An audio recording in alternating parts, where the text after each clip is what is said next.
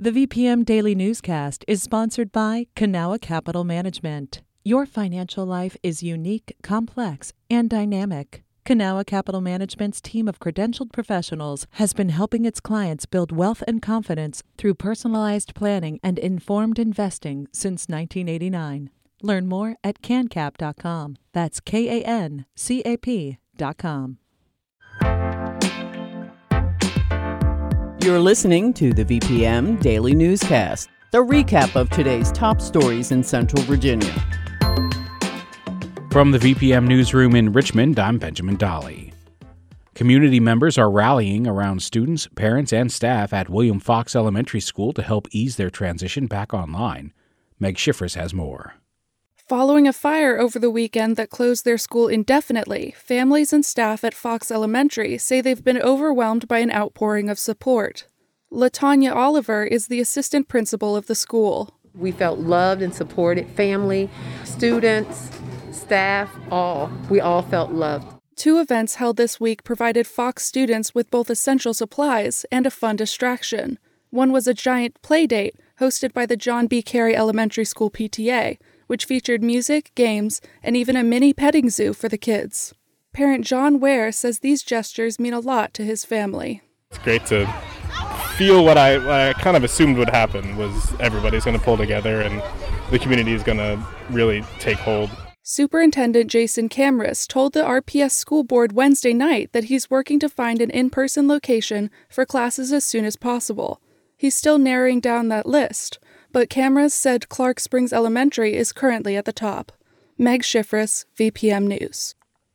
A redevelopment project in Richmond's Diamond District has attracted solicitations from over a dozen developers. According to Richmond BizSense, the city announced this week that it received 15 responses from local and out-of-town companies who were interested in the project. The 67-acre site is slated for mixed-use development, which includes replacing the Diamond baseball stadium. City officials will review the responses and final selections will be made in the spring or summer. One of Governor Glenn Youngkin's campaign promises was boosting school choice. A legislative proposal to do that would create lab schools, which members of both parties support. But a big question lawmakers are still trying to answer is how to pay for them. Megan Pauley reports. There's already a law in Virginia to allow lab schools, but only for training teachers specifically. Republican Delegate Glenn Davis says his vision for lab schools is to create learning environments where students can pick up specific technical skills that prepare them to go directly from high school to the workforce. Why wouldn't we want an HCA or a Centera to partner with a high school and bring in state-of-the-art medical equipment so our students can get trained, if they so desire, with some of their classes?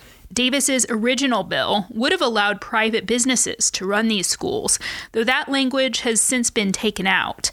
To get these schools started, Governor Youngkin has promised $150 million in the state budget, but it's unclear how far that will go. Meanwhile, the Senate's proposal allows local school districts to keep its funding for students, even if they're enrolled in university-run lab schools. That isn't part of Davis's legislation yet. Megan Pauley, VPM News. A bill making its way through the General Assembly would reverse a Virginia law that expands public access to police investigative files. According to Seaville Weekly, the bill received support from the parents of a murdered UVA student who say a TV producer tried to access her file through a FOIA request after their refusal. Opponents of the bill say the state's current Freedom of Information Act provides greater transparency to help build trust between police and the communities they serve. The owners of Kings Dominion rejected a buyout bid from the company running Busch Gardens. The Richmond Times-Dispatch reports Cedar Fair Entertainment, which owns Kings Dominion, declined the unsolicited offer from SeaWorld Entertainment, but is open to other opportunities that benefit stakeholders in the company. The bid was valued at more than $3.5 billion. If the deal had gone through, it would have united the 2 largest amusement park operators in the country. A local doctor will be on the quiz show Jeopardy next week. Dr. Henry Rozicki of the Children's Hospital of Richmond at VCU made it onto the popular competition. He specializes in caring for newborns and is also the vice chair for research at the hospital.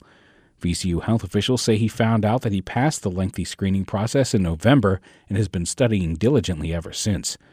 Find out if his studying paid off on Monday night. Jeopardy airs at 7:30 on 8 News.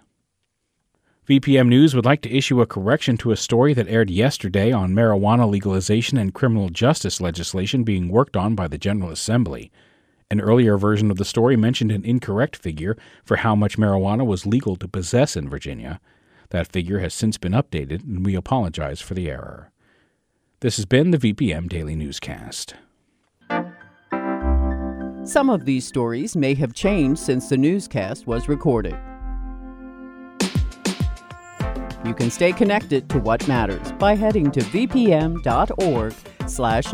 or follow us on Facebook, Twitter, and Instagram at MyVPM.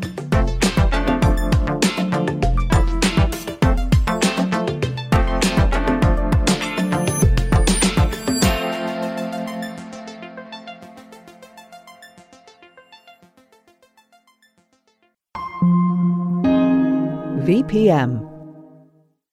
There are so many issues playing out in RVA. I mean, pretty much anyone will tell you. There's definitely a lot of poverty. Finding affordable housing. Traffic, public transportation. Climate change and heat islands. Trying to find childcare in Richmond area. I'm Rich Marr, host of a new VPM podcast called RVA's Got Issues. Listen to the podcast starting May 22nd. Do you have issues with RVA? Haven't found out yet. Okay, good.